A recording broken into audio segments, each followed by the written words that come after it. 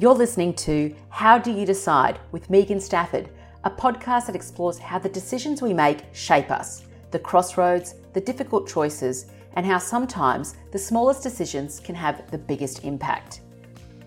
Join me as I meet everyday Aussies and find out about their lives, the decisions that changed them, and how they coped along the way. This week on the podcast... So that was the start of what I would call my second life. I had that one up till that day, and then I got this one. That's Carmel Beresford, and hers is a name that kept coming up as I was collecting stories for the podcast. But as I drove into Yulo, where Carmel lives, to visit a different Carmel, Carmel Smith, the only thing I was pursuing was a bed to take a nap after days on the road. Of course, as they say, one Carmel leads to another, and nowhere is that truer than in Yulo, where there resides not 2, but 3 Carmels. In one day, I got to meet all 3, and take that nap. Everyone was right, of course. Carmel's story is one that needs to be heard. At its heart is Carmel's son, Sam, who died in a gyrocopter accident 10 years ago in March 2011. For Carmel, his death was the moment her life split in two, before and after. In this conversation, we talk about Sam's accident, the court case that followed, and the conviction that saw the man who sold Sam the gyrocopter in jail. We talk about grief, and a warning for listeners, we do discuss the suicidal thoughts that plagued Carmel for a time. We also talk about Carmel's life before the accident, her career as a teacher and then principal, and the difficult decisions that had to be made when faced with a family business that was failing. Carmel says before the accident it was the worst thing that had happened to their family. But after losing a child, well, it paled in comparison. A source of comfort for Carmel was when she got her story down on paper in her book, Unforgiving. I hope hearing Carmel's story is a source of comfort for you listening. There's certainly great heartache in Carmel's story.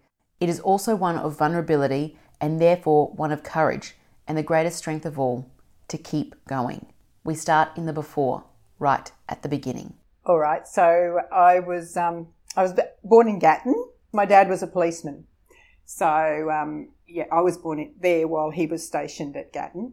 All my first 7 or 8 years were spent between Gatton and Forest Hill. And then after that, Dad got transferred to Petrie, which is just outside Brisbane. And from there, we moved down to the Redcliffe Peninsula, where I did all my high school years. Finished grade 12, encouraged by my parents to do one of those teaching, nursing occupations, professions.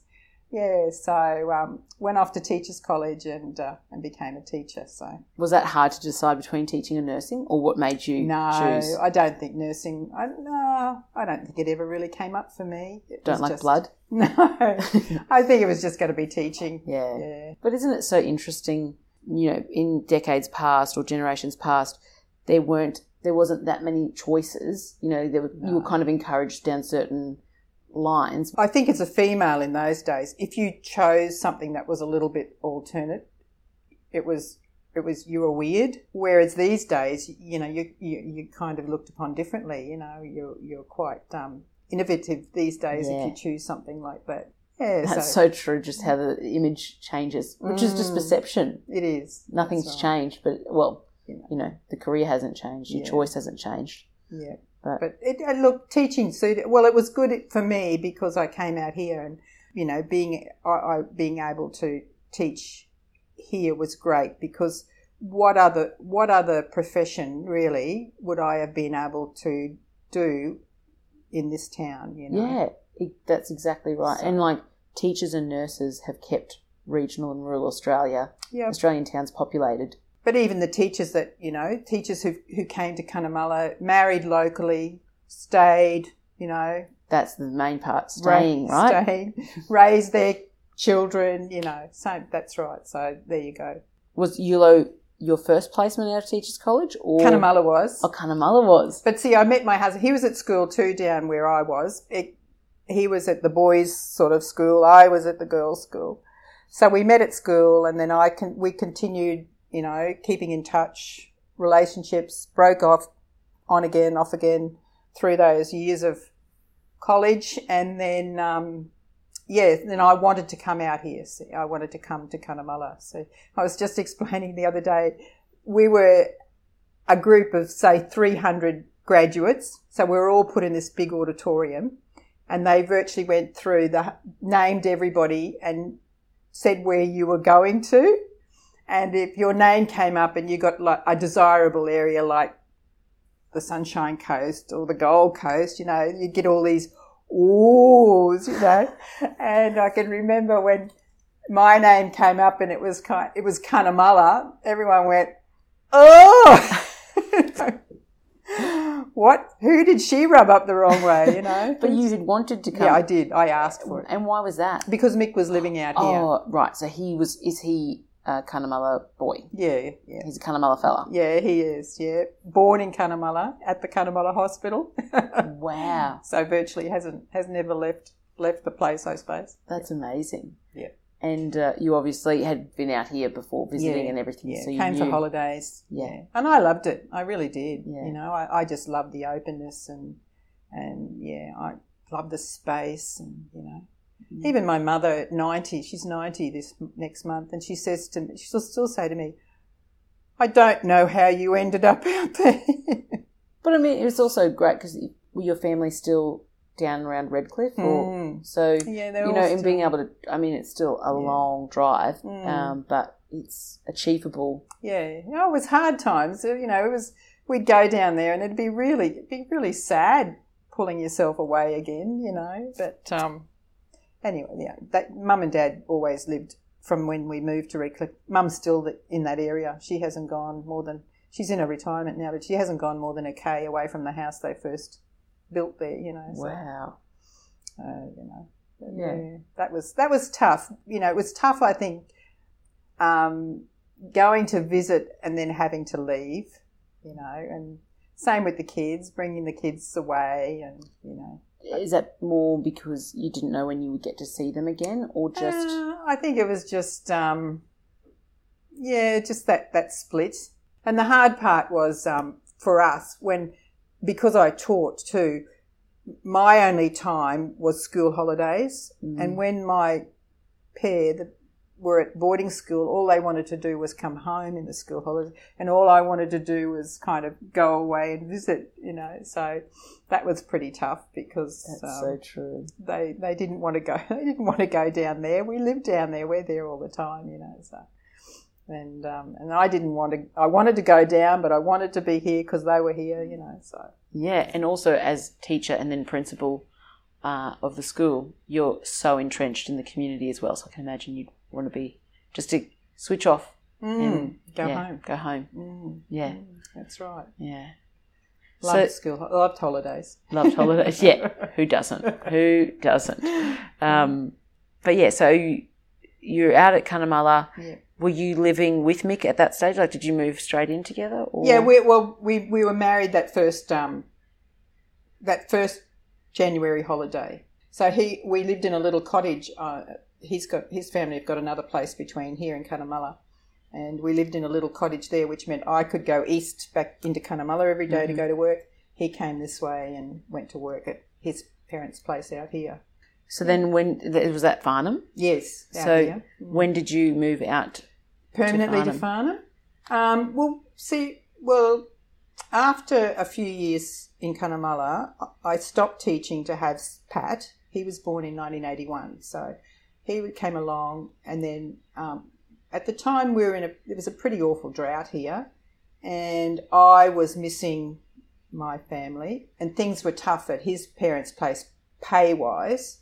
So I talked Mick into going back to live in Brisbane. Yeah. So we did that we did that in 1982, but we came back permanently in 1985. What did you feel about that choice to go back to Brisbane? Oh, he conned me in this.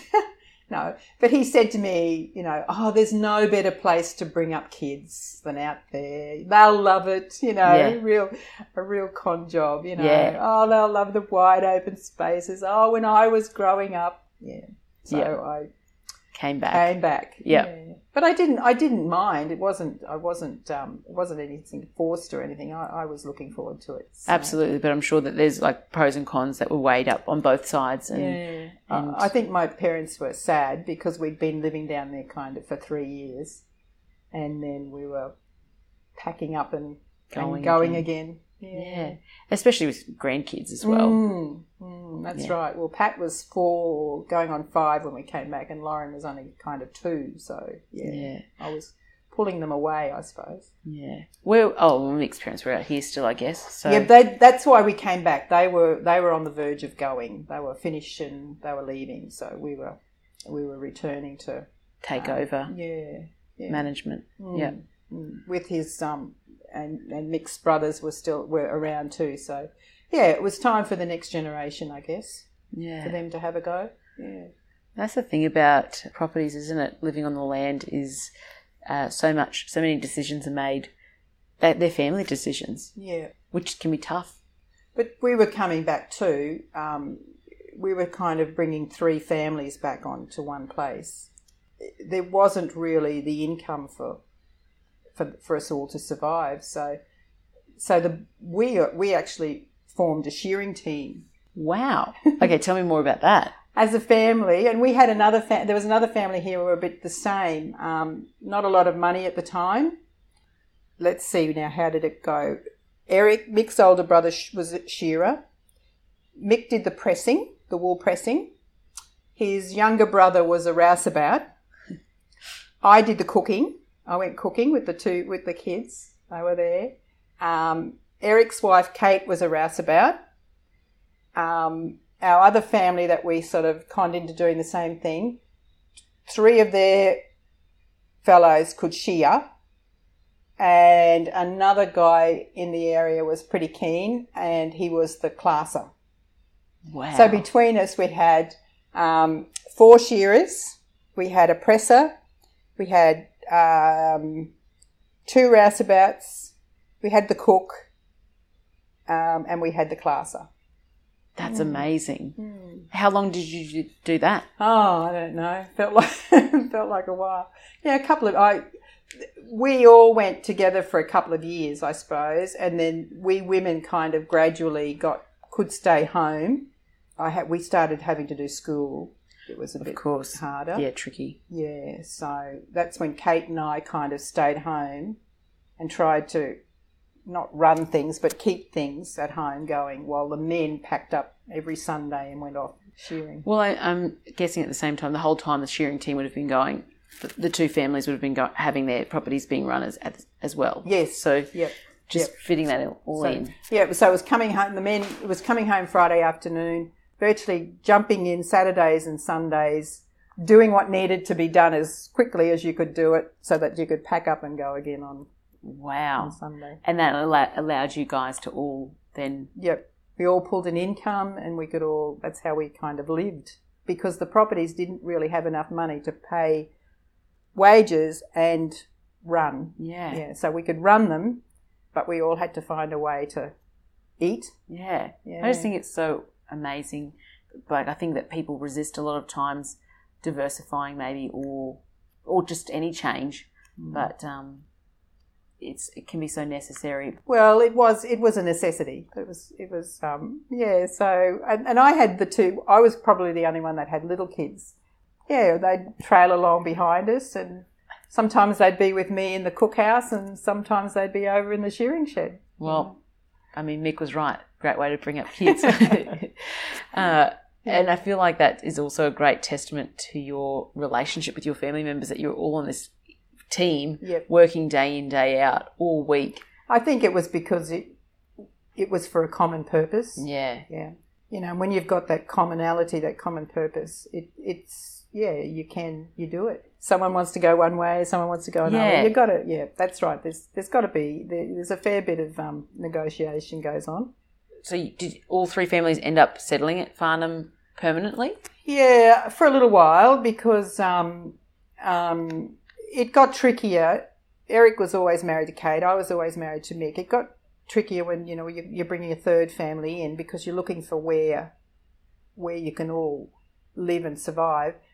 And I guess that was the time we went down that road of looking for a second property. Yeah. And where did you end up? Well, we probably knew we couldn't do it on our own. Yeah. Yeah, so we got together with our other family where Mick and I had lived when we first got married at them, and we formed a partnership, and we bought another place. I think that's so fantastic. I think in my book I refer to it as we started empire building. And is that partnership still going now? No, because it was not successful.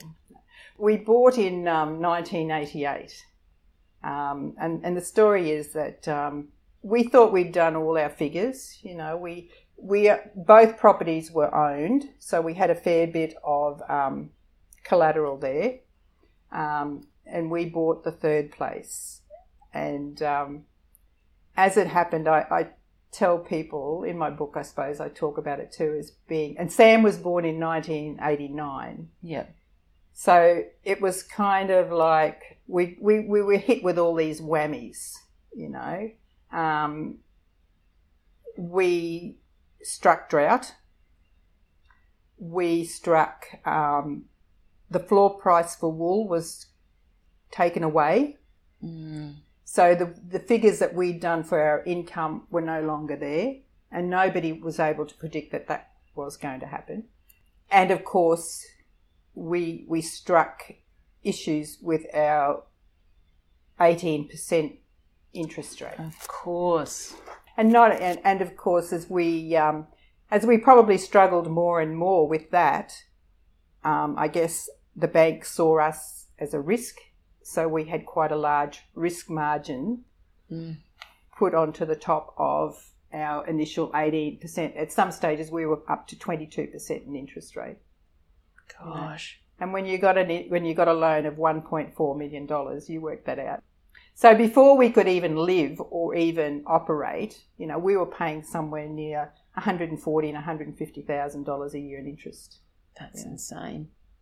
I guess we just got deeper and deeper and deeper into trouble, you know. And so so Sam's born, this is all happening, just so much. And again too, I've got a little boy, so I'm not working. Mick's away. He kept the shearing team going, you know, on his own for a while with Derry, with his other mate. By then we had quite a bit of time at home. I was home most of the week. He was working. Yeah, you know. So yeah, that's just so tough too. When everyone's just trying to keep the family going, and then you're not even getting to spend time as a family. Either. No, it was, and and I had the kids. I think by then I had the two in it here at school. So you know, there was the in and out to school. And so what happened next? So we tried to hang in for a long time, probably, you know, but the bank just pulled us back. And initially they gave us, by this time our $1.4 million debt had blown out to 1.6. Yeah, because we kept struggling. And initially they gave us 30 days to pay $1.6 million. We had to pull someone in who could deal with that kind of operation, you know. So, what do you mean by that? Pull someone in? Just an outsider who could sit down with us and try to sort out an arrangement. Yeah, that would be suitable for the bank and suitable to us. Once we'd engaged that person, that I can't remember the name of the firm, but once we'd engaged them, then the bank certainly gave us a lot more time. And so were you able to come to an agreement, or did you sell that third property? Or yeah, well, what we did was after lots of negotiation, every avenue was looked at, you know, selling home properties because they were probably a little bit more desirable than the third one we bought. Yeah. But none of us, our other family didn't want to sell their home property. No. We didn't want to sell our home property. Yeah. So that then it came down to, the third one had to be sold, you know. So we came to an agreement where one of the other partners bought that third property, and they had a debt with the bank, and then we each negotiated our own debt with the bank in order to meet the $1.6 million. You know? Yeah. So it was pretty tense, and it was pretty awful. And if you'd have asked me before Sam died, what was the worst period of your time, I would have said that was, because it was a time. We were at breaking point. Thank you so much for sharing that, because I just think it's so. I think a lot of people would struggle to share their struggles. I think it's easy to talk about it because I've printed it, you know, so it's in print. So it's you know, your book. Yeah, it's in my book. So it's but I think what angered us too at the time was that, as I said, over the we bought Gamarin in 1988, and we obviously sold it about 1998. So in that 10 years, we paid the bank close to $150,000 a year. So for 10 years, if you add that up, that's $1.5 million. Yeah. And that was in interest only. And on the day of settlement, we still paid them $1.6 million. So for a 10-year tenure, we paid the bank $3.1 million, and we walked away with nothing. We didn't have the property anymore that we set out to buy, you know. We just, and of course, we had a huge debt to bring home, and that was going to impact on our income for the next 18 years. Yeah, so, and even it didn't matter in the next 18 years, it didn't matter how dry it was or how low your stock numbers were, you still had to meet that payment. Every decision you make has to be with that in mind. No matter how much you had in the bank, every month the bank just drew that amount out, you know. Yeah. And it didn't matter. It didn't matter how, you know, how bad things were. You still had to meet that repayment, you know. That's right. Just a confluence of events that led to that too, you know. And that's what I always think. You know, it would have been, you know, if Sam hadn't died and the terrible, but it would have probably been our most horrendous time. And I talk about it in the book too, because as you can imagine, you know, not only did it break us financially, but even in our own family, it was friction, because everybody kind of had ideas on how things should have finished up. Yeah. Did you gain any wisdom from that in terms of what you would be able to share with someone else if they were going through that? Or for me, it's made me, I'm the conservative one in this family. Yeah. You know, I'm the one that always wants to, you know, put the foot on the neck and say stop. Yeah. But you know, Mick will still go out there and be risky. Not to the same extent as that, but you know, he will still have.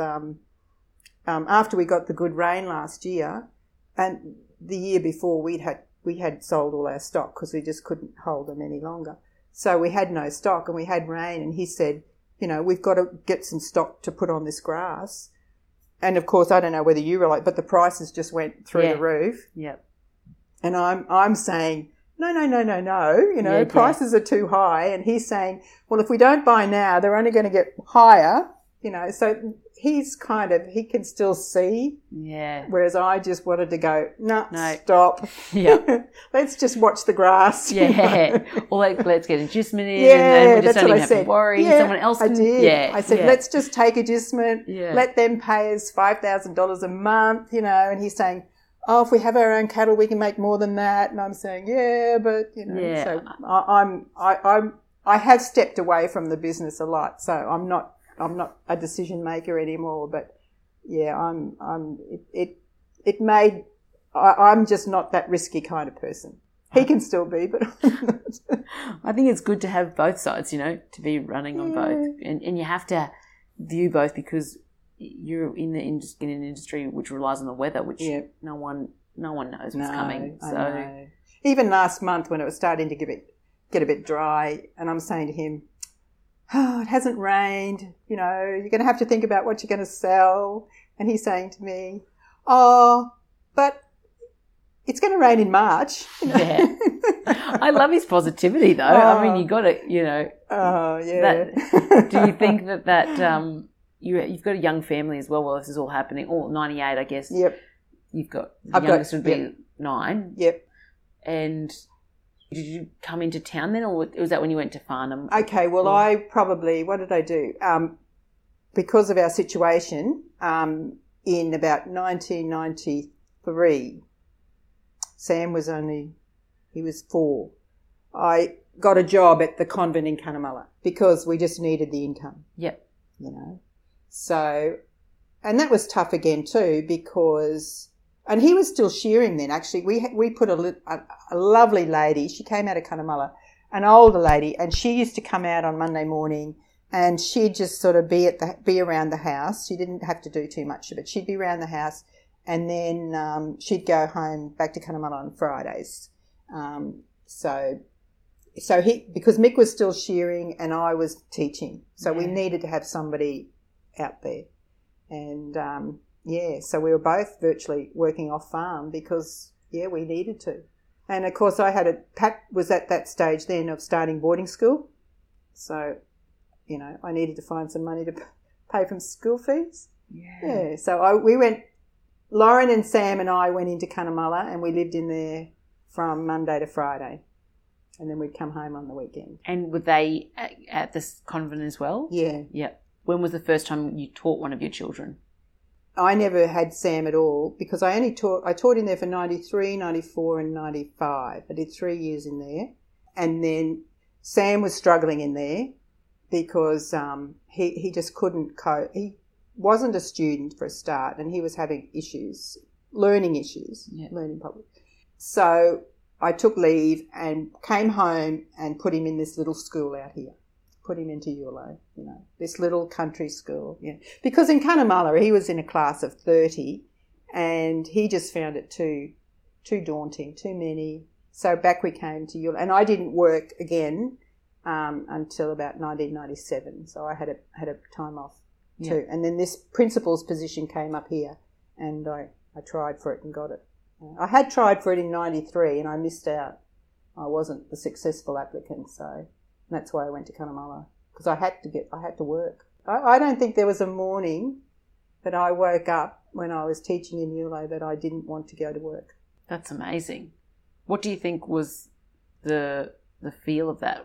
I just liked the atmosphere. I suppose it was so not different, but in Cunnamulla, when you taught at the convent school, there wasn't a whole lot of money, so you weren't just the teacher. But on Friday afternoon before you could go, you had to clean your classroom. You had to be the cleaner in your classroom. You didn't have to do it, but you had to clean your classroom. I had a composite. I think I must have had a composite 3-4 in there. And I think if I was lucky, I got a half an hour of teacher aid time a day. So I came to Yulo and I had a cleaner. I had a teacher aid virtually full time. Yeah. So you can imagine it was a dream. Yeah. And also I think really good school kids. And you would have got to know all of the kids. Oh, good kids. Yeah. Just good bush kids. Yeah. Yeah. So, it was great. What did I have to complain about? And I guess as well, it also afforded you to be back with Mick home. As well, be home. Yeah, we could be home. Yeah, and kept Sam here at school too, So, but he still struggled out here. I never taught Sam because at the time they had 2 teachers here. So one teacher kind of could have years 1 to 3 and the other teacher had years 4 to 7. Well, when we first came back here, I think Sam was in grade 3 and I wasn't teaching. And I think we repeated him in grade 3 because we didn't really think he was ready to go up to the other end with the big kids. So that was probably the 2 years when I wasn't teaching. And then, of course, by that time, when I stepped back into teaching, I took the little kids. I took the 1s to 3s. So he'd moved up into the 4s to 7. So yeah. I never really taught him as such. But you were principal. Yeah, yeah. So if he got in trouble, you get the call as mum and principal, yes. I guess. But we never, I'll just tell you, it was funny. We used to go to Thargomindah for a small schools camp. And there was a teacher out there from Eromanga, a lovely lady, and we had a lot to do with each other, being small schools. And we were going out, I was going out, Sam was probably in grade 7 by this time, and we were out there at camp, and she had her boy at her school too, in Eromanga. And I said to her when got to Eromanga, I said, now Sam's here at camp with me. She said, oh, rightio. I said, we're here for 4 days or something. See if you can tell which one is my son, see? Because there was 100 kids there. This is where all small schools come in. See if you can tell who's my son, you know. She said, oh, rightio, you know. Now, we just never, not that we didn't have anything to do with each other, but, you know, I was given a group of kids, he wasn't in, and he was in his own groups, you know. So we never really had to have anything to do with each other, and I did my job, and at the end of the 4 days, she said to me, I've been trying, she said, but I still can't work out which one's Sam, you know, because it's not because we didn't, you know, we didn't like each other or anything, but we just never had a need to, and he never came to me and went, you know, oh, mum, or, you know, and I never went to him and went, oh, Sam, you know, so we didn't, she said she couldn't work out which one he was, you know. Do you think did you ever notice with that, like being 1 to 3 and then 4 to 7, I guess a lot of times you'd have siblings in the same class. Yep. Did that ever cause issues or not really? No, well, it didn't seem to here. I don't think so. And some of those kids, a lot of those kids, you know, I sort of started in grade 1 and saw them off at the end of grade 7. It was lovely. And the good thing too is if we got to the end of a year and we might have been using a certain textbook or a book or something, if we hadn't got it, if it wasn't finished or whatever, because, you know, we just kept it and picked it up again and started the following year, you know. It was a good rolling kind of education. If we hadn't quite covered the work, well, we made sure we covered it before they... How do you feel about education today? Yeah. Are you teaching now? No, I haven't for a long time. So, you know, I've been out of it. But I've got grandkids up here, and they're doing really well. Yeah. I have a high level of admiration for small schools. You know. Absolutely. Yeah. I loved the small school environment, and, you know, the flexibility of having the time or knowing the kid and knowing that you've got that ability to get them where they need to get to, rather than, sorry, you didn't make it. So there is that hard and fast, which in a bigger school environment you couldn't. And I know I had a family come to me, and it was a sad case. They'd been supposedly homeschooled for a lot of years, for 3 years, and they had really not been able to do too much. So I had the boy. He was supposed to be in grade 4, 3 or something. When we got him started, he was hardly, you know, literate. Yeah. But the good part about a small school too is, like, he could be in grade 4, but we could start him way, way, way back. And he didn't feel in any way, he wasn't made to feel any less because he was doing year 1 work at all, you know. But the important thing was, we couldn't just say, well, you know, you're in grade 4, here's grade 4, because he just couldn't do it, you know. No. So we were able to get him started, even though it was slow. And that's one of the great things about small schools too. You know, if children weren't, and Sam was a good case like that. He could not do his year level work, so we just adapted all the work for him and for others like him. You know, and we had some really good kids. We had some bright kids. You know, so it was sounding to me like it would be like a lot more work, but then it's not at the same time, because you're just giving kids what they need. Yeah, we're just adapting it for them, not the other way around. I loved it. That's what I mean. There was rarely a day that I didn't want to go here, you know, come here. That's just so fantastic. I hope that everyone gets to have like that. Well, I can remember coming to school one day and I was sick. I was crook and I shouldn't have come, but it was one of those days where my other teacher was off on PD.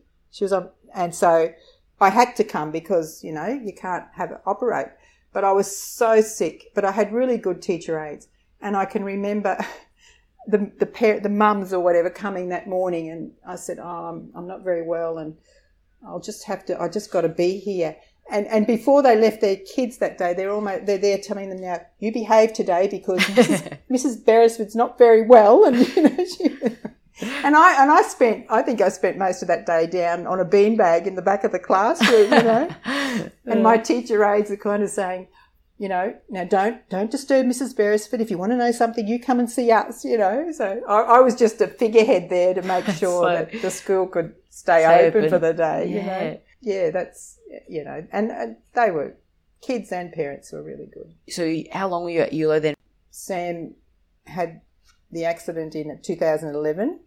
That was in the March of 2011. I tried to go back to work after the Easter.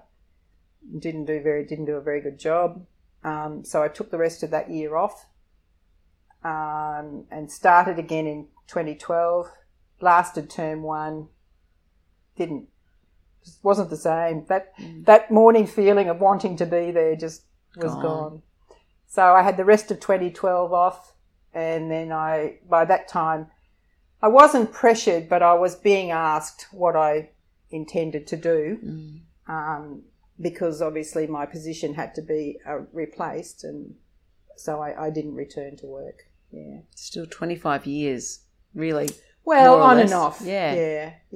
I went back as a teacher aide a couple of years later, but I wanted to go back, but I didn't want the responsibility. Yeah. So I picked up the teacher aide, which was a bit dumb, really, because it just wasn't, there's something about being in charge, I think, and making decisions, and compared to not being that person and not making those decisions.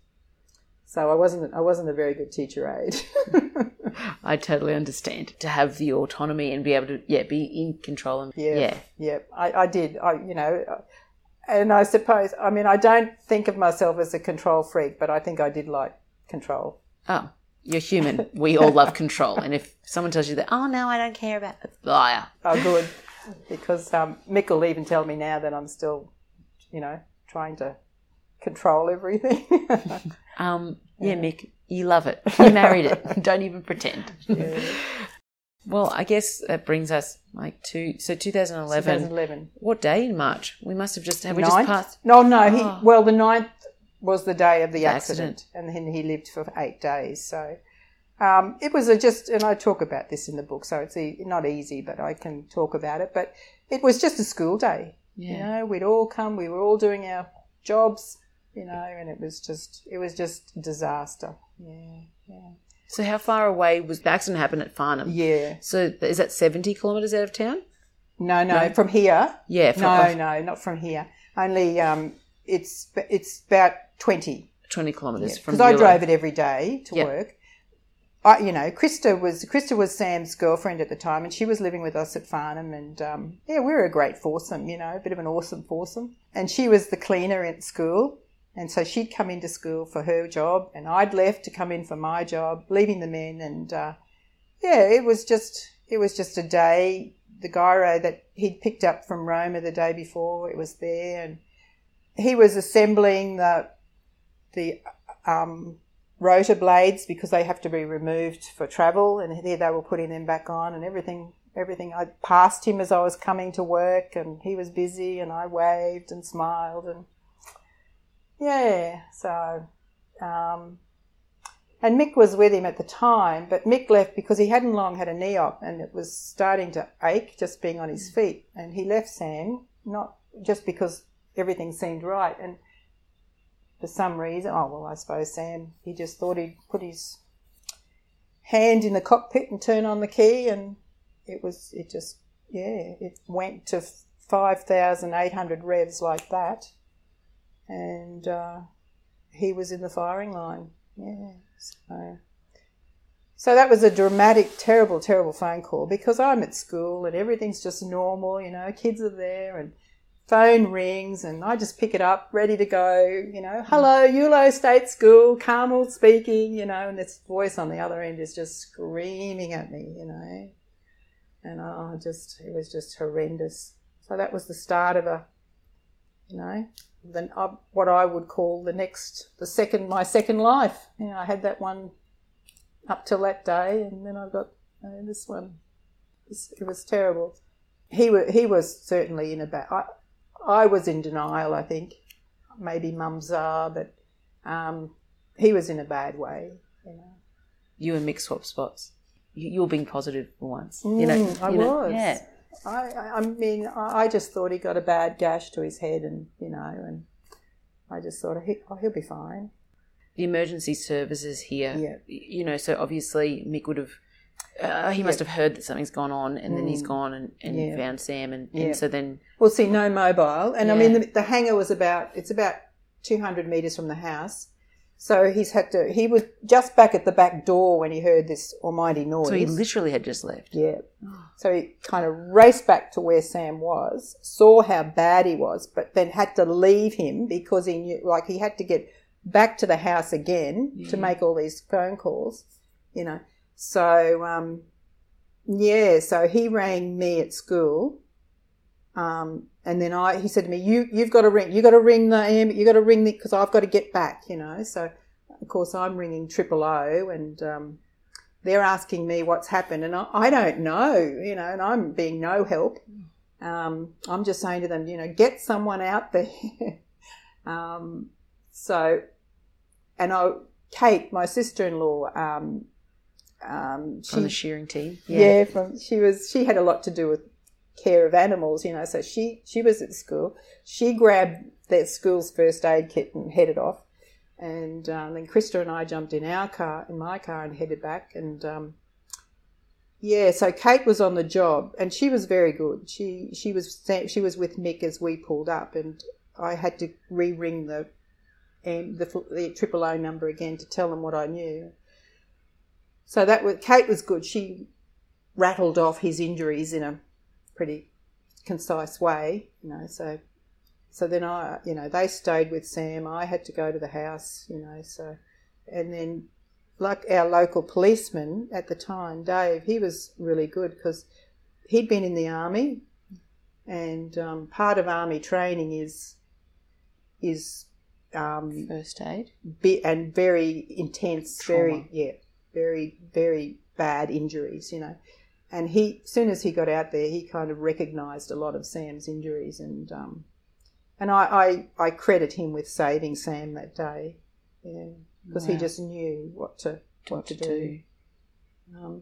And probably the hardest part was that our airstrip wasn't in good enough condition to land the Flying Doctor plane on site. So Sam had to be ambulanced back to Eulo, and that was a long trip.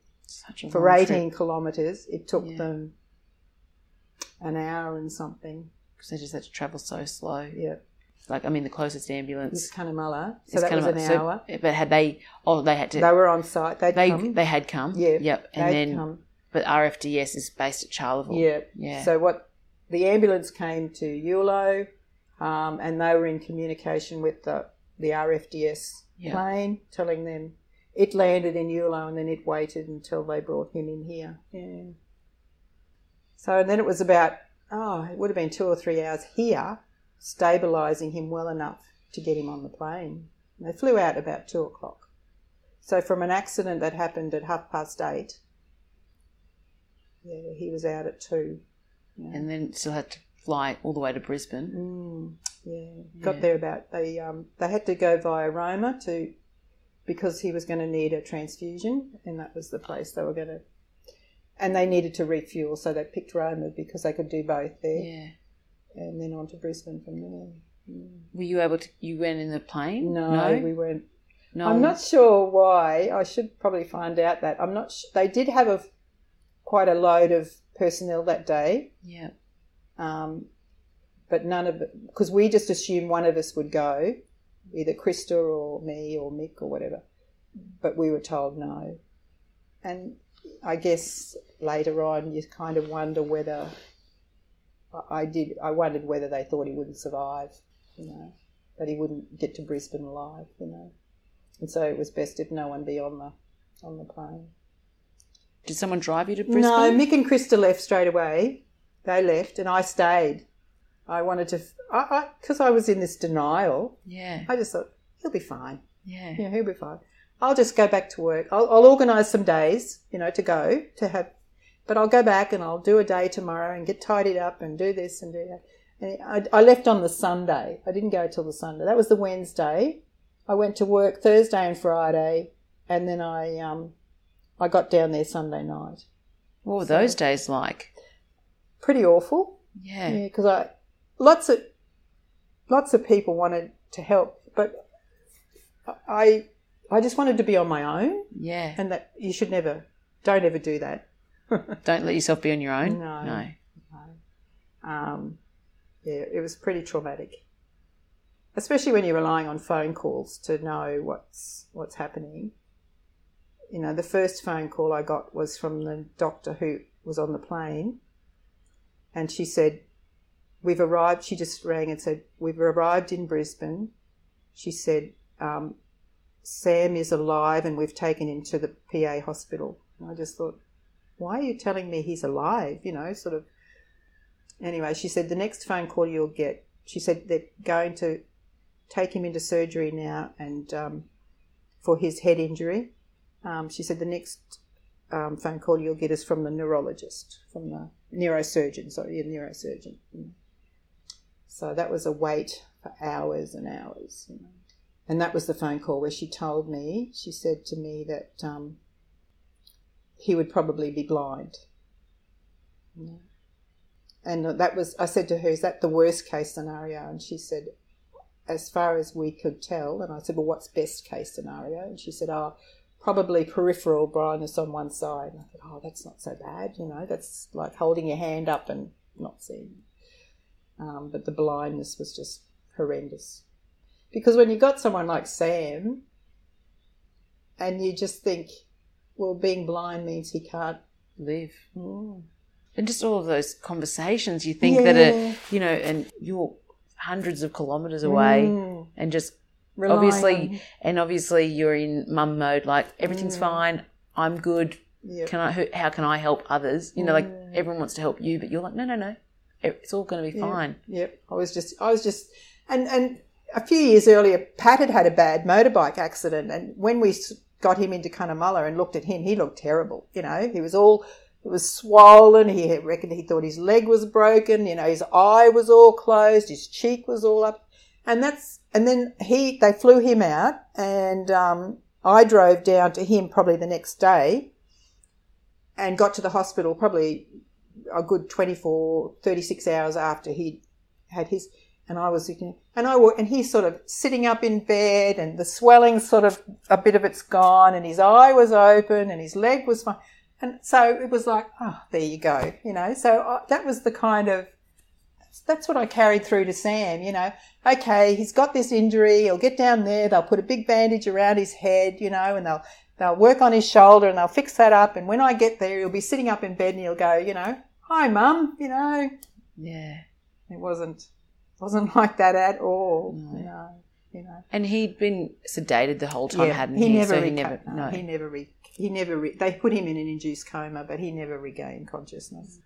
So, but he fought hard, but too many, as the doctor said to us, each one of his injuries would have been considered critical, and he had about 4, so, and it was one of those things where they, the medication was phenomenal, and when they had to adjust medication for one injury, it had an impact on something else, so amazing people in those places, just amazing.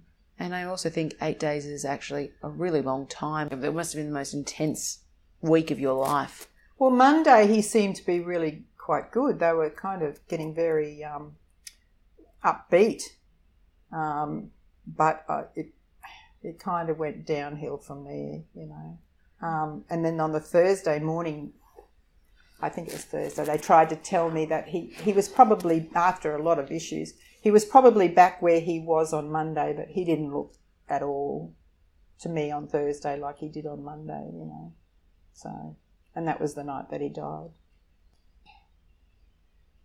I was really good at, I'll say I was quite good in the first couple of weeks, I kind of, it was like it was an out-of-body experience, I suppose, you know.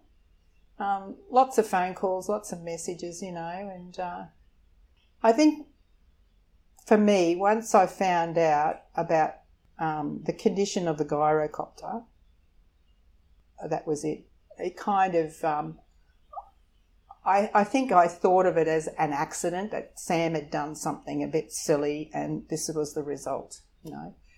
But I think when I found out kind of more about the gyrocopter, and then when I started to tell myself that none of this was Sam's fault, that's when I got really, my whole thing just changed, you know, that kind of that he died for no reason at all. And yeah. Can you explain about that with the condition of the gyrocopter? Well, he bought it from his instructor. So he had gone and had instructions in flying, learning to fly. And he had a small gyrocopter, a one-seater. Anyway, he went on this job where his instructor was also there with his gyro. So there were two gyros. They call it piggybacking. They both work. And I just felt after that he came home kind of with this. He came home with this. I'd like a two-seater, you know, so everything was then geared towards him getting a two-seater. You know, he says to me, you know, I can carry a port in my other seat. Or his big thing to me was because we lived at Farnham, when we have floods, we were cut off, and so there was quite an ordeal getting to school. If I was out there and had to get to school, it was drive so far, walk, get in a boat, walk, get the next vehicle, you know. So he said to me this day when he was all excited about this gyro with two seats, and he said, "And you know, Mum, I'll be able to take you to school. You know, I'll be able to take you up over the water, and we won't have all this, you know." So he was pretty excited about that, but it was found later, and he came to me in the January, and he says to, because he said to me he'd saved up for this machine, and he'd said to me, "Can you help me do a $25,000 transfer?" And I said, "Oh, what's that for?" And he said, "This is for the gyro." And I said, "When are you getting it?" He said, "Oh, not till March." I said, "Well, why are you paying so much money for it now?" And he said, "Because it's going to have a rebuild." And he said his instructor didn't want to pay that. He wanted Sam to give him this is Sam's thing to me, give him the $25,000, have it rebuilt, and then that'd pay for that. And then the rest would be at the time of taking possession. I said, "Oh," you know, I was a bit dubious because I said, "Oh, you know, that's a lot of money, and if his business goes belly up, you've lost it because they won't give you the gyro if that happens, you know." And of course, you know, Sam's answer to me was, "It'll be right." Yeah. "It'll be right, Mum. It'll be right." So he did that. So the impression was that it was going to have a full rebuild, which $25,000 would have done. And that's where they strip the engine down, they do everything, you know, they make it all like new again. So that was my impression. Anyway, so he goes and collects it in March and pays the other $25,000. But further down the track, of course, after he died and when we started doing a bit of investigating, that rebuild wasn't done. So, you know, that machine was still wasn't in a rebuilt condition. Oh my God. So, you know. So then, you know, we were asking questions and we weren't getting answers, you know. So it was a long process. Yeah. God. Workplace Health and Safety did a report. They came because it was they classed it as a non-farm accident. That was long. That was 12 months. And it didn't answer anything. And that report, those workplace health and safety reports go to the coroner. Yep. And then their workplace health and safety's recommendation to the coroner is that the coroner signs off on it. Anyway, when I found out and saw the report, I wasn't very happy. Because it was missing information? Yes, yeah. It wasn't detailed at all. Yeah. And because I'd probably been giving workplace health and safety a hard time in that 12 months, always wanting to know where they were up to and what they were doing and everything, they'd actually assigned me a person. So what I had to do was, if I had a question, I had to ask the question to this person, and then that person asked the question to workplace health and safety. I wasn't allowed to make direct contact with workplace health and safety. Anyway, when the report came out, this man rang me and he said to me, you're not happy, are you? I said, no. And he said to me, well, you know, if you're not happy, you have a good read of the report and then write to the coroner and request an inquest, you know. Again, a long thing, but that's what we did. That's what I did. And that investigation was really good. Yeah. You know. And that found that the instructor who'd sold the plane to Sam, is that correct or no? That work hadn't been done. Yeah. It all came out in the inquest, and which it hadn't done in the workplace health and safety report. And so what happened to him, the instructor, at that point? There wouldn't have been anything really, because inquests simply just look for determine the cause of death. And and the Queensland government brought a law in a while ago that anything that came up at an inquest couldn't be used in another criminal case, because what they want to do at an inquest is they want to get to the truth. So why they did that was they don't want people to come to an inquest and not tell the truth because they're concerned that they're going to be prosecuted. The reason why this fellow was prosecuted was because he lied at the inquest. That is the only way that you can get a prosecution. Wow. So he perjured himself. And how did they prove that? It was a charge of perjury, because he stated something, I can't remember what it was, but he stated something at the inquest which was found to be not true. Wow. So Sam's accident's March 2011. When did the perjury case, when was that, the decision handed down about that? I think it was 2016. Whoa. 5 years later. And was he jailed? Yes. Yep. He was sentenced to 18 months and got 3 months. Yeah. Yeah, because he pleaded guilty. Yeah. But even that process was, you know, they pulled that out, you know, they made it go on and on and on, and then at the last minute they pleaded guilty, you know. We had 4 adjournments or something, adjourned, and then got to the end, and then he pleaded guilty, you know. So, but there was two charges. One was perjury, and one was false evidence, because he had a logbook that he submitted to the coroner for the gyrocopter, which through coronial investigators found that to be not a true and accurate record. So there was 2 charges, but obviously what they did was, obviously for a plea of guilty, they dropped 1 charge, which, you know, happens all the time, doesn't it? Yeah. Okay. What, the false evidence, like that logbook, what was he using that for? Was that related to the rebuild? No, related to the gyrocopter. The gyrocopter that was sold to Sam, trying to sort of show that it didn't have the hours on it that it would have had on it. Yeah. Yeah. It was a doctored document. Yeah.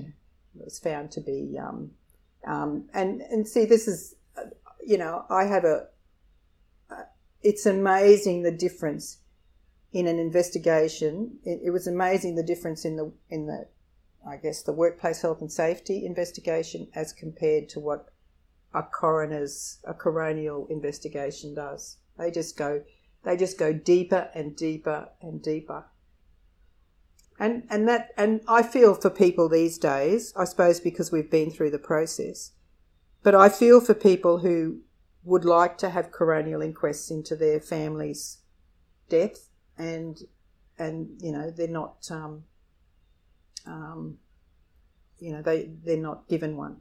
I mean, they're expensive, they're dear, they're costly. Yeah. I'd hate to think even what, if they put SAMs together, how much it costs, but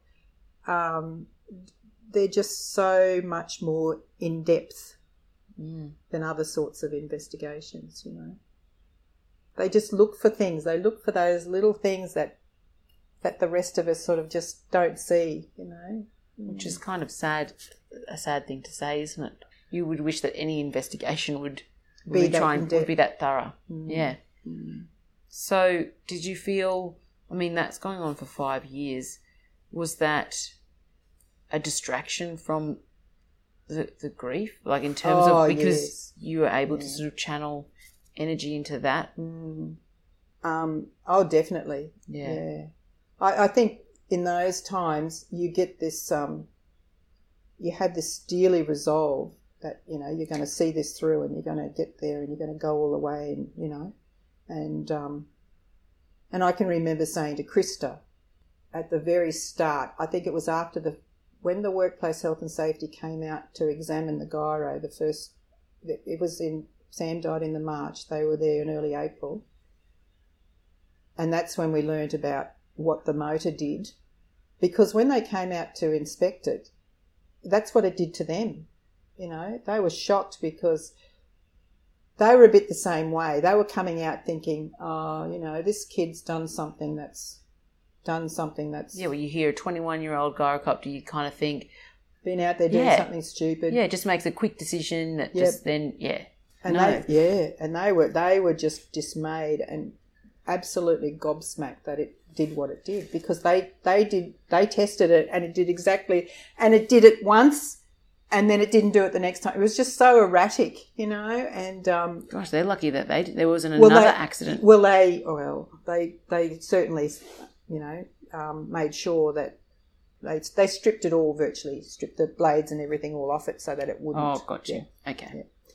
So intelligent people obviously don't send me to a workplace incident investigation, Carmel. That's right, but no, they were they had the blades and everything well and truly off it to do this, But that's probably what set me off. Then was like, it was like a what?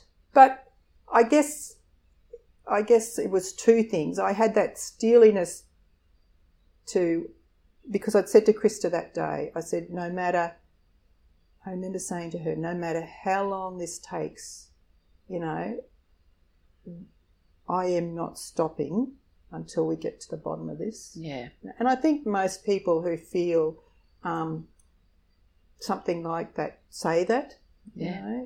You hear a lot of people who you watch TV, you see cases and people just hang in there and see it right to the very end, Just justice. You just want getting that result of, this wasn't an accident. Do you call it? Well, I guess you could still call it an accident, but it is, isn't it? But it's a word I never kind of, I never like to use. Yeah. Because I suppose it was an accident, but it wasn't. Accident doesn't I guess accident is a bad word. It doesn't kind of lay blame. Not blame. Blame's not a good word either, but I don't even know. Accident, I think, takes responsibility from anyone. It seems like as if there was a reason that it happened that was not an avoidable... but accidents are... I don't know. Yeah. But I know what you mean. It just doesn't feel... I just got this, after Sam died for a long time, I just got this thing of watching those air crash investigations. Oh my gosh, Carmel. Really? I think it was because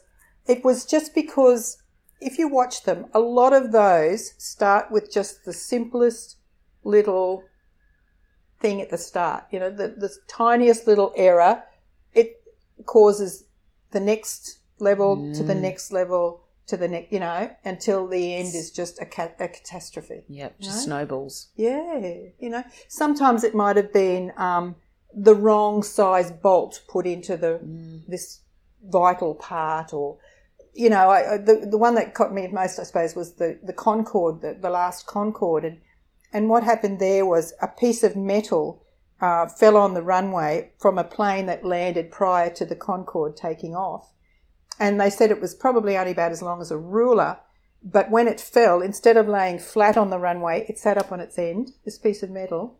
And then, of course, you know, the Concorde, just in its normal takeoff, just happened, one tyre happened to run over that piece of metal in that spot, you know. And then, of course, it either flicked it up or the tyre burst and punctured the fuel tank and, it just, you know, and it's just, that's the thing. It starts with just that first little bit of, and just the catastrophe that happened after that, right? And I guess that's probably a little bit with Sam too. You know, it was just sort of the, you know, just something small starts it off, but then, you know, old mate didn't, you know, it wasn't up to the machine wasn't up to standard, and yeah, you know, it's just I know it's funny, it's hard to explain, but I just see these things as starting out and then having that kind of that snowball effect. Yeah. And did you find sort of like comfort in watching these investigations, or you it just more was like that rational of just seeing? Yep, it was just that look what's happened here, or you know, there's always that catastrophe at the end, I guess. I know, but you can't, those small things, you can't pick them up, can you? I mean, like, we can't go through life. We wouldn't be able to walk outside if we would have to test everything to make sure, to try and pick up the little grain of sand that's going to change the course of your life. I know it was just something for me, just the interest in how this one happened, or because they usually show a plane that's had certainly a catastrophic crash, you know. So it's just going right back to the very start, and it could be something just so simple at the start, but yet it had such a catastrophic end to it, you know. Yeah. So you said there were two things. Like, one, you had the Steely Resolve. What was the other focus? Oh, well, it's just the grief, you know. It's just the, you know, it's just the knowing that you're never going to see that person again, you know. But the Steely Resolve was certainly was the legal side of it, you know. That was I was driven to get that through, you know. I wasn't kind of ever going to take no for an answer, you know. No. But the other side is just the loss of that, you know, that person around you. And I mean, you guys are, you know, the advantage of having a small town and a small community is that everyone knows you and like rallies together for you as well. So there's comfort in knowing you've got that support. But then I'm sure the other side of that is that, you know, it must have been really difficult in those days because everyone's grieving Sam, and then you turn up and everyone's looking at you like and worried about you, and you know, you just wanted to be by yourself. You said, you know, when he was in hospital, was it the same when he died? Did you want to be alone as well? Yeah, and I think I talk about, you know, you wear two faces. Yeah, you know, you wear the face that you walk down the street with, and then you've got the face that you walk around home with. You know, that's what it was like. It was, and people are. And anyone will tell you this too about others, because people are really great, but you kind of feel, and it's never something that's pointed out to you or anything, but you kind of feel they're just wanting you to be better. So in yourself then, you're out there trying to put out an image or a picture that, hey, you know, I'm getting better. Don't worry about me. Yeah, I'm getting better. I'll be better, you know. I know. I find that really annoying, because I feel like we don't want to be uncomfortable. Like people hate the discomfort, and so what I've seen in my life is that when someone's going through something, there's almost like society has said there's an acceptable amount of time that we will give you to be, removed from life or grieving or really sad. Yeah. But after that, we need you to buck up and get back on with it. And you feel that pressure then, or no one wants to talk about it or doesn't know how to talk about it, or feels like, there's no right time frame. No. Or right or wrong way to deal with things. I used to say I felt like someone walking around, with this tattoo across my forehead that went, dead son, But I don't now, but I can't point out to you kind of when that felt removed. Yeah. I guess it is a fading kind of and see, at the start, the Flying Doctors were, they're still great too, but, were so good. And so and the ones who were on even probably for the next 12 months were still the ones who knew and everything. Now, they're not the same. And it's interesting, you kind of, when you go to the doctor now, you can't, when I first used to go, it was always, how are you and how are you going? And because they knew of Sam, now you don't kind of get that, Yeah. It's quite an interesting, unless now they go back and look at your records, that probably is gone, that thing across your forehead that went, dead son. Is there relief in that, or is it like a bit of both, like a bit of sadness and a bit of? I think that's just the public thing of it, because that's just what, when you're out and about, and I mean, you've certainly changed. You I guess you tend to brighten up again, and It's ebbs and flows of life, and I think grief is just really intensifies those ebbs and flows. I think, and I had that period of suicidal thoughts, and that was at kind of such a low period. And I think if you remain in that low period, you would be dangerous to yourself. It was probably in the first 8 weeks that's probably that was probably the toughest. Because I think that you just were rejecting, well, I don't know, I have not experienced this, but did you feel like it was because you were rejecting like this new life? Like, I don't want to be part of this new life. I don't want my life to be without Sam. I just wanted to be with him. Yeah. Yeah. And that's, I have an empathy when I see something come up about, that was my thinking. I didn't care. I didn't think about any of the people living around me. That didn't matter. I just wanted to be, and it was a time I was going to use I was going to use a truck. I was going to just drive into a truck, and then I'd be all over. I just thought, oh, well, it'll be right. That truck driver will get over it, and he'll just get on with it, keep driving, get on with his life. You don't, now when you look back, it's kind of like, what effect would it have had on them? What effect would it have had on your own family? But in that space, none of that. There's no rationality. None of that comes. So when you see a kind of a very sad situation, on the news or something, I put myself in a place that a lot of people probably don't. And you say, well, maybe they're thinking what I was thinking. Yeah. Mick's brother committed suicide back in the late 90s after all our dramas. Eric or the younger brother? Yeah. Yeah. And I know for a long time afterwards, I kept thinking, how could you do that to yourself? Yeah. How could you do that to yourself, And I really believe, your mind, I don't know if it's the chemical imbalance in your brain or not, but it puts you in a place that you would not normally be in.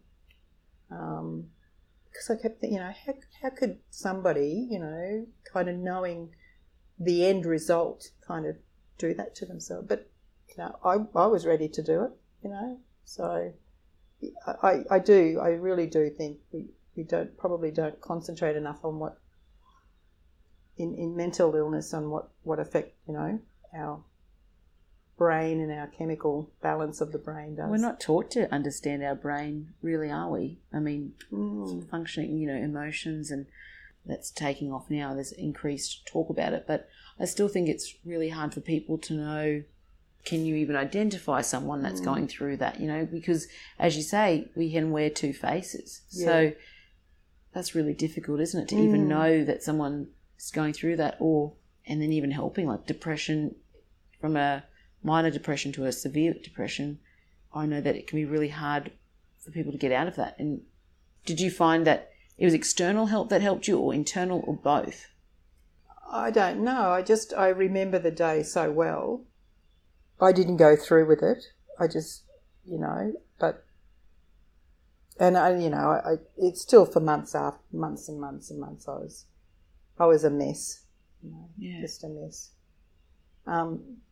But, with Mick's brother, I don't know a whole lot, but, before he went out to dinner with friends, and nobody picked up. He had a couple of people phoned him that day, said they never thought anything was different, So, that's probably the hard part, I think, is that it's not always easy to identify. Mm-hmm. It's just so scary thinking of all the people you love and just not wanting any of them to feel that way. Yeah. Or any human. I don't want anyone, to feel that way. But then I don't even know how you help sometimes, I think. I certainly had a lot of... I was having counselling, which was important. And I don't think I got the best out of counselling. I think that and I think that a lot of people are resistant to therapy, and I understand, because I think that there's, again, no right way, and maybe it's that particular counsellor, but it might also just be the nature of it. I think it might not suit their personality or their character. Yeah. I don't know. I think on the end I just lifted myself out of it, because I was, I certainly got given medication, and I took it for a long time, but I kind of reached the point. It wasn't cheap either. It was quite an expensive one, and I kind of reached a point where I started to wonder whether it was helping. And so I just decided to stop and just test the waters. Yeah. To see if I felt worse when I came off it or I didn't, and I didn't seem to think I did, so I didn't go back onto it. But yeah, I did. I kind of got to the point where I didn't think I was. I probably thought I wasn't feeling happy or, good or because I was on this medication. So I thought, well, let's just go off it and see if I go back into any dark places but I didn't seem to, so I never took it again, Yeah. I guess what I was trying to say before with it all is healing comes from awareness, right? Because we become aware of our thoughts. I would never say anything bad about counselling. I think external help is fantastic, but it's those people are there to help us know ourselves and trust ourselves. Yep. And then you get that confidence and, and then you can pull yourself up. But not that I want to say it like that, because I don't know how else to word it. I think for me, with my counselling, it was virtually just the outpouring. Yeah. It was that neutral person. They weren't family, they weren't anyone you knew, they were a stranger. And look, honestly, I just got down there to them, and it was just pouring out of me, So in that sense, it probably did do a lot of good for me.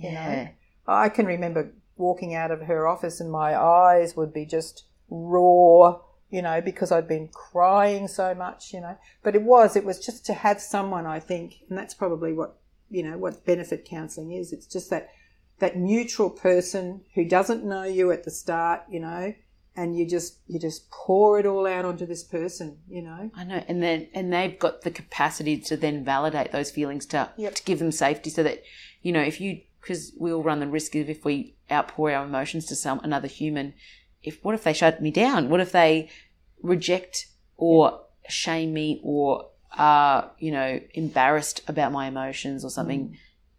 We can't. You're already in such a fragile place. You can't take on that, can you? No, and that's right. And because she was that neutral person, she didn't pat you on the back and say, "Oh, poor dear," like your family might, or or good friends or whatever. She just let me just let it all come out, and even to the point of questioning my feelings and that sort of thing, rather than that softening of an approach. If you have a bit of a episode with a family, the first thing you want to do is just pull yourself back together and I'll be right. Yeah. Whereas with counselling, they don't expect you to do that. No. So that, I'm sure it helped, and she was the lady that encouraged me to write. So So tell us about that decision. Like, was it something that she said explicitly? Well, I think it was, in the sense that I couldn't stay down there very long, and she sort of said to me, you really need a lot more sessions than what we've had now, blah. And then she sort of said, well, if you find that hard, try and write it down, and that's how it all sort of came about, so that's what I did. And at the time, Mick and I weren't living together. He was out at Farnham and I was in here by then, and I liked that, in the sense that I could pull my laptop out at 10 or 11 o'clock at night when I couldn't sleep, and I could just sit in my bed, and I could just, type for hours without anyone saying, don't you think it's time to go to bed? Don't you think you better go to sleep? Some mornings I wouldn't stop till 1 or 2 or 3 in the morning, but I didn't have to worry about getting up in the next morning if I didn't want to. That's right. So... was it just about how you were feeling, or was it that venting and that outpouring, or was it about Sam's life? Yeah, no, it was remember, I did write, as I probably wrote the book in a way. I wanted to record. Yeah, it was a record of those days, after his accident, those weeks and months after he died. It certainly was. Yeah. I had a terrible yearning of not wanting to forget. Yeah. And that's probably why it's written the way it is. I was probably, when we were in Brisbane, a lot of people wanted to know how Sam was. So what I'd done was, I guess the teacher part of me, I used to write a daily update, and then I could just send it to everybody who wanted to, if they gave me their email address, I just added it. And so at least my thinking then was that everybody's getting the same information. Message. Yeah. So I still had all those they kind of helped me remember what happened on the Monday or on the Tuesday or on the Wednesday. Or of course, those like daily that. updates, yeah. Yes. Because time would have just felt like one long day, really. Oh, that's right. It was just from the moment we could enter the ICU to the moment we had to kind of leave, So it was good to have, and it was probably good to start writing when I did. So so they were still very vivid to me. Yeah. All those different things that happened in that time. I can just imagine too that it wouldn't have just been the days after, but also the days before, you, like that yearning to not to remember, not forget anything. You just be desperate to remember every moment that you've ever had with Sam. And it was good to then later I guess I added all the little stories and things. Yeah, they were kind of important to put in there too, because I guess it was he was a bit of a character.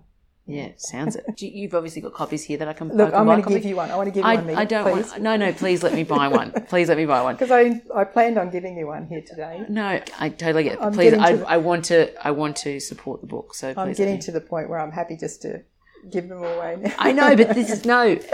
So, in the decision actually to self-publish, how did that come about? Okay, well, I guess I had at different time.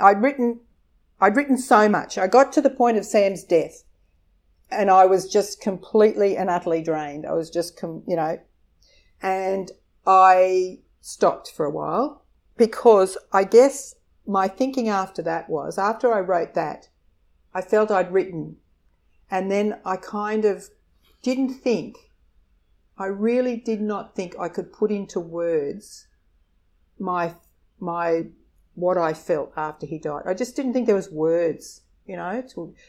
I just didn't think I could describe it, you know. Yeah. Anyway, I waited a while, and then I must have picked up again and started writing. And then I probably had about 3/4 of what I thought was done. And we had a lady come into ULO, it was during the drought, and she was coming to do a writer's, it was for mental health, and it was a writer's day. What was her name? Stephanie. Shout out to Stephanie. Anyway, she came and she did the day, and I took what I had with me thinking, oh, this lady will read this and she'll tell me that it's magnificent, you know. Anyway, we were there, and there were different women, and she's saying, have any of you written anything? And, you know, going around the group. And I said, yeah, I have. And she said, how much have you written? And I said, I think I'm up to about 90,000 words. Anyway, and I had it there, and I said to her, would you just read this? But she was she was there for a thing, and she kind of said to me, she read a tiny little paragraph maybe, and she said, look, I'm not really here, you know, anyway. So she said, all I can do is just encourage you to keep going. If you think you're 3/4 of the way through, you know. Never mind. Retracting, shout out to Stephanie. Yeah. And then she said to me, and I said to her, what do you do? What do you do after you think you've finished? And she said, oh, it's probably a good idea to have a manuscript assessor do it for you, you know, sort of thing. Oh, rightio. So that gave me the incentive to finish what I thought, you know. And I had to also wait because at that time the court case was going on and on, you know. We finished the inquest. The investigations that led to the charges had been done, but the district court case was being dragged out. So I kind of had to wait for a conclusion there. And anyway, I had this manuscript finished, and it was 400 and something pages, 426 pages. Anyway, I got back onto Stephanie Dale because she'd given me her details, and I said, I'm finished. Who do I? She said, I've got this lovely lady that might be able to do it for you. Here's her details. She is busy, so, you know. So anyway, I emailed this lady, and and she came back to me, and you could just tell, I'm sure she thought, oh, here's another one. Here's another one who thinks she's got this. You know? Yep. Oh, I read these all the time, kind of. So she came back to me and she said, yes, I'll do it for you. And she told me her fee, because there's always a fee. And she said to me, now these are my rules. So she had rules about, you send me your manuscript, but you don't get back in touch with me again. I'll get back in touch with you. That's like, we want to know. Yeah. What do you reckon? Yeah. So she said, you don't get back in touch with me. I'll get in touch with you. I'm busy for the next 3 weeks, something or other. I wouldn't be able to look at it before that, sort of thing. And after that, it takes me about 5 or 6 weeks before I complete a little report for you and all this. Yeah.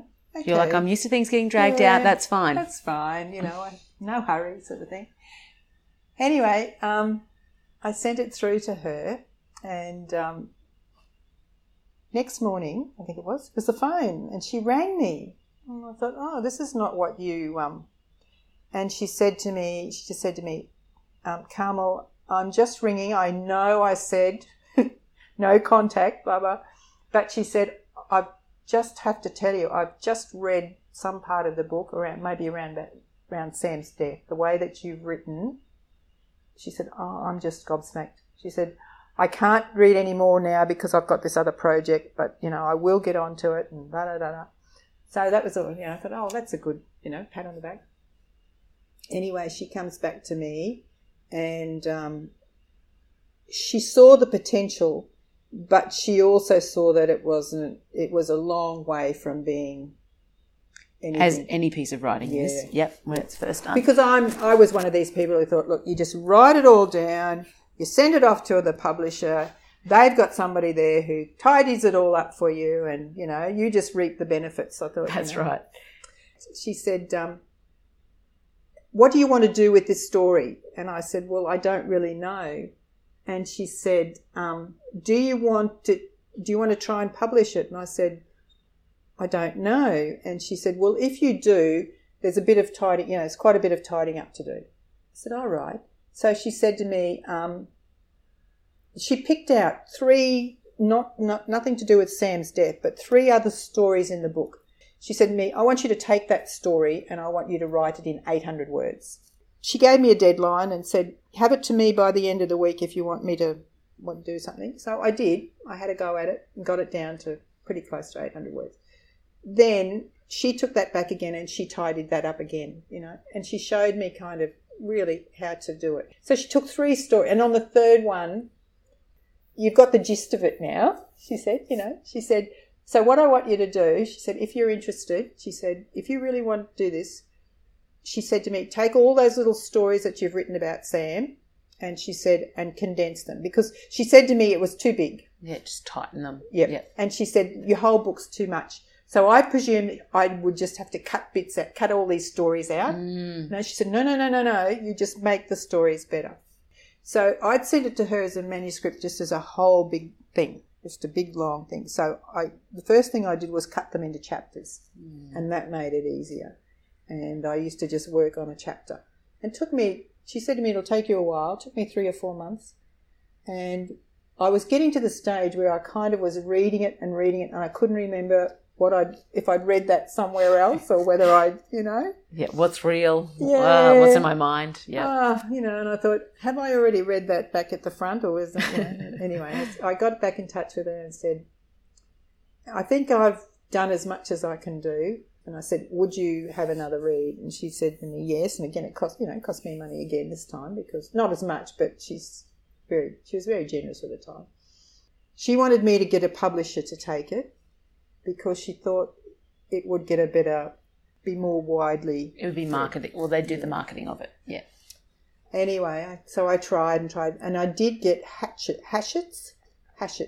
Yep. Publishers. I had a lovely lady there. She picked it up and she loved it.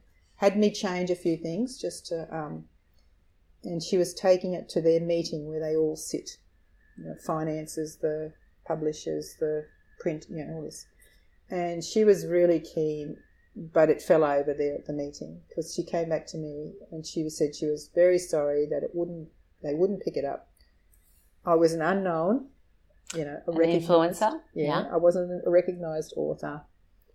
I had no other pieces of writing I'd ever done. Yeah, they had a whole list of, reasons why they wouldn't take it on. So that left us in a bit of a hole. And then we were back in that real long drought. Yeah. I wasn't working, no income.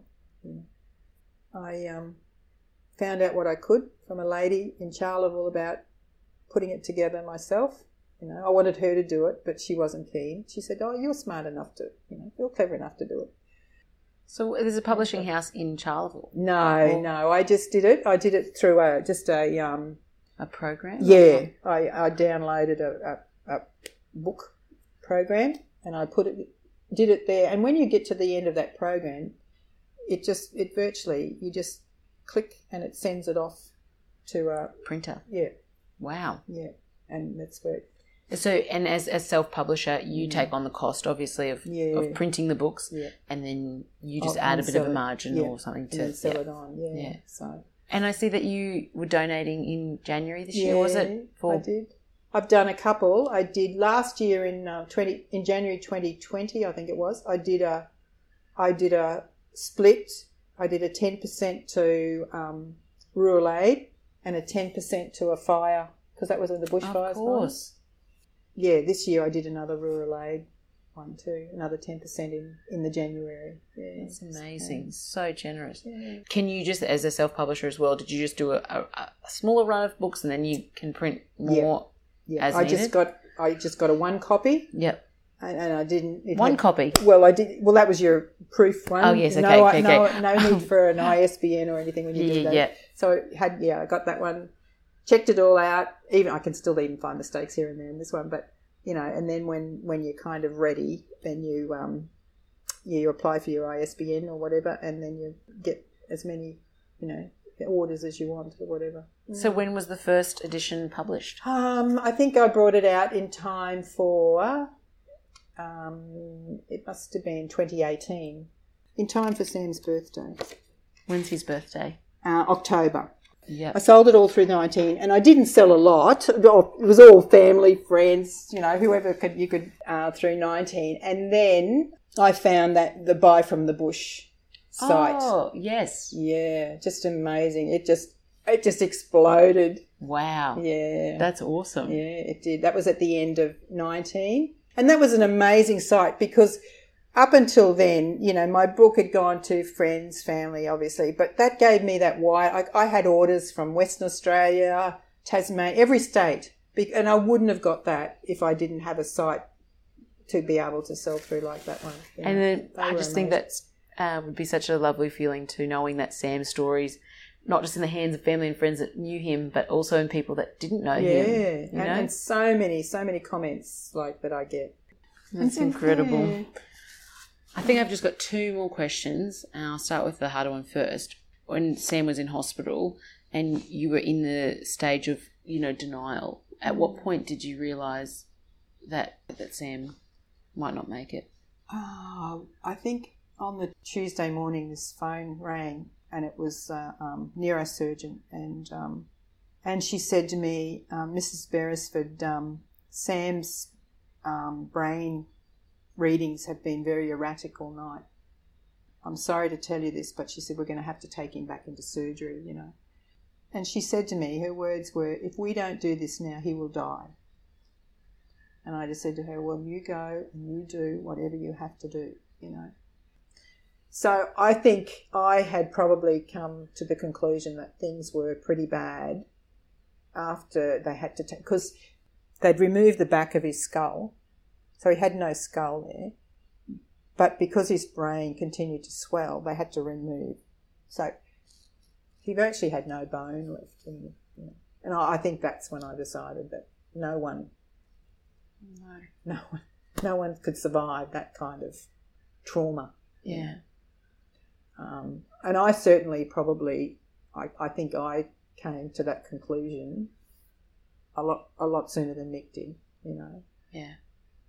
I certainly got angry with Mick over the time, and I'm saying to him, about how bad he is, and Mick's saying to me, we will take him home, Yeah. We will get him home. We will take him home. And I didn't say it out loud, but my thing was in a box. Yeah. I think I'd probably come to the conclusion that you couldn't suffer that sort of massive injury and then one day walk out of hospital and go, oh, hi, I'm good. As always, I guess, Mick was the positive. Right. Yeah. And then it's hard too because people grieve so differently as well. So then that would have been a challenge. My other question was, you said that it was really hard to write about Sam's death, like you kept putting that up. How did you eventually... I started, but I remember editing that section many, many, many times. Yeah. That was my hardest thing. I wanted people to know, sometimes they show you, when they talk about grief and that, they talk about being in a dark tunnel and you see the tiny little speck of light and, as you walk towards the light. I never saw that light. Yeah. I never saw that light. I saw the tunnel, but I never saw a light, So, and that was what I wanted to sort of say to people, I don't see a light. I don't see a ladder. I'm just... And now do you see, I think, grief morphs or no? I suppose it's what makes humans, isn't it? You know? You never use the term getting over it. Mm-mm. But I suppose you just etch out a life that's,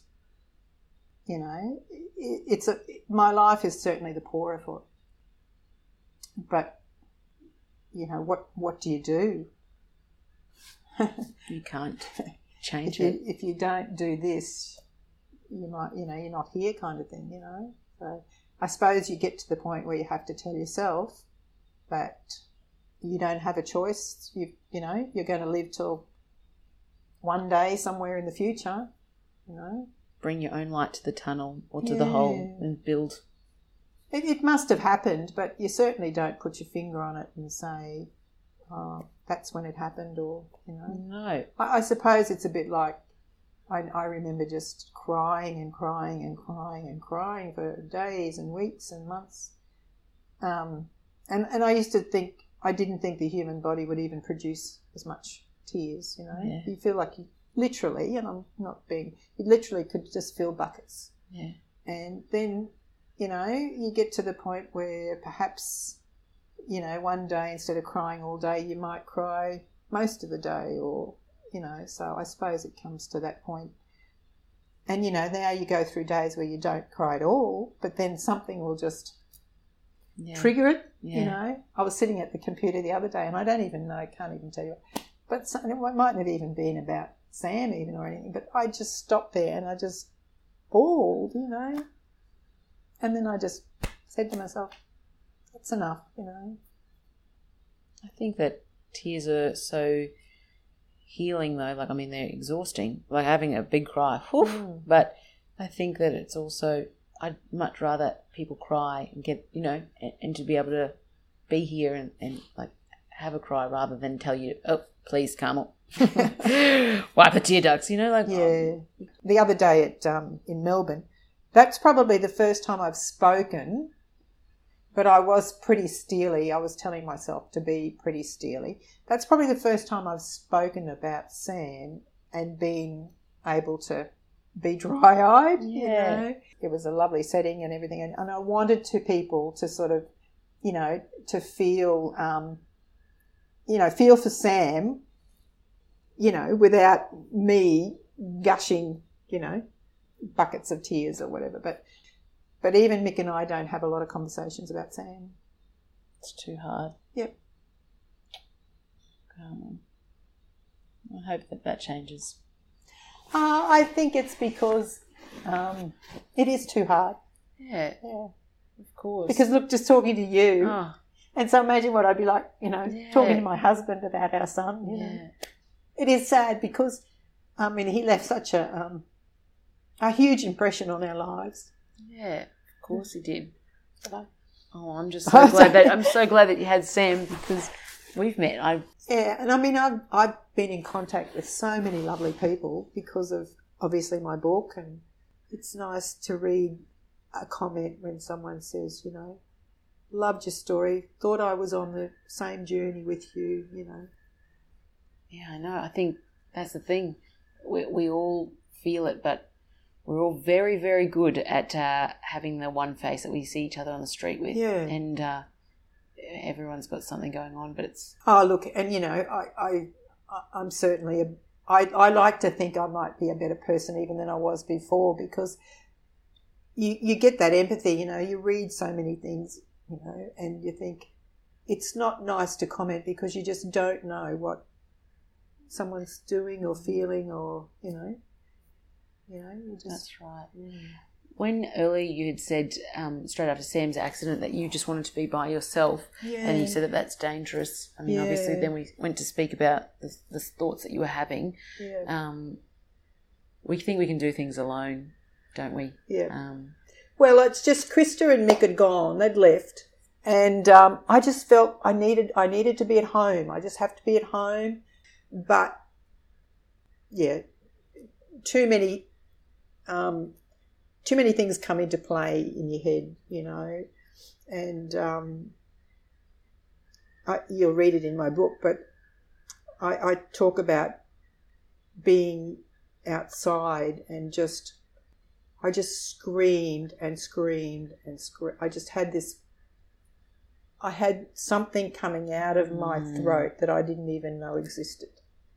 Yeah. I talk about it. I think the word I used was primal. Yeah.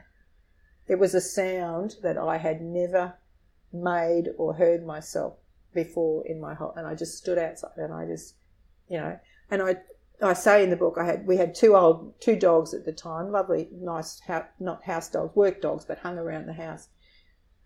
And the sound coming out of me was so terrible that I terrified them. You know, it was just, yeah. But imagine keeping that trapped in. Imagine what that would have done to you if you hadn't. But I think if someone else had been there, yeah, you probably wouldn't have. Yeah. You know, you just wouldn't. I don't think you'd have got to that point. Right. You know? Yeah, that was probably what I meant, in the sense that if you had somebody, you know, in company with you, not so much telling you it'll be fine or it'll be, but just having someone else there. Because I was on my own, I just went out there and just, had let out this almighty sound that, it was horrible. It was terrible. And that's why I think even if that person doesn't say anything to you, I think just having a presence there, you know, letting you do what you think you need to do, but just being a presence there is probably, I think I'd suggest to people that they just not be alone. You know? Yeah. We think we know ourselves so well, don't we? And I had my reasons. We had animals to feed, and, you know, all those jobs, and and of course it's also it all makes perfect sense. And I mean, I know when I'm having a bad day, I'm like, I just want to be alone. But then if I'm not, you feel so much. We're human beings. We're tribal creatures. We're meant to, you know, have that connection. And even as you say, even if it's complete silence, there's such comfort in knowing that there's someone else there. I think that's what it would have been. I think, you know, but as you say, it probably. I wouldn't say. I can't agree that it probably did me the world of good letting it out. I don't. You know, it was just. It just happened. It just came out. You know, just. But little things I can remember in that time, and you'll read it in the book. But I took off a little spring. I'd carefully taken off to get this wire off, and I had to get this piece of spring back in the hole. And I was trying, of course I wasn't getting it, and I was the tears, and then I said, you know, if you were here, Sam, I wouldn't be doing this, you know. I wouldn't have to do this. Now, get in here and get this spring back where it's supposed to go. And you know what? Next time, it went in exactly where it was supposed to go, you know. And that set me off again too, you know. Yeah. Anything like that. Even now, I'll do something and I'll just be having a hard time doing it, and I'll just say, "Come on, Sam, fix this for me," or, you know. Yeah. And people, I think everybody kind of. I mean, I don't think I'm alone. No way. You know? I always see things and I think, oh, I'm on the right track. I'm on the right track. Yeah. So. Oh well, Carmel, this has just been so beautiful. Such an unexpected visit, but thank you so much for letting me into your house and for sharing your story. Oh, thank you, Megan. Once again, thank you, Carmel, for sharing your story. And thank you for listening to this extended episode. I'll be back next week with another episode of How Do You Decide? Until then, make good choices.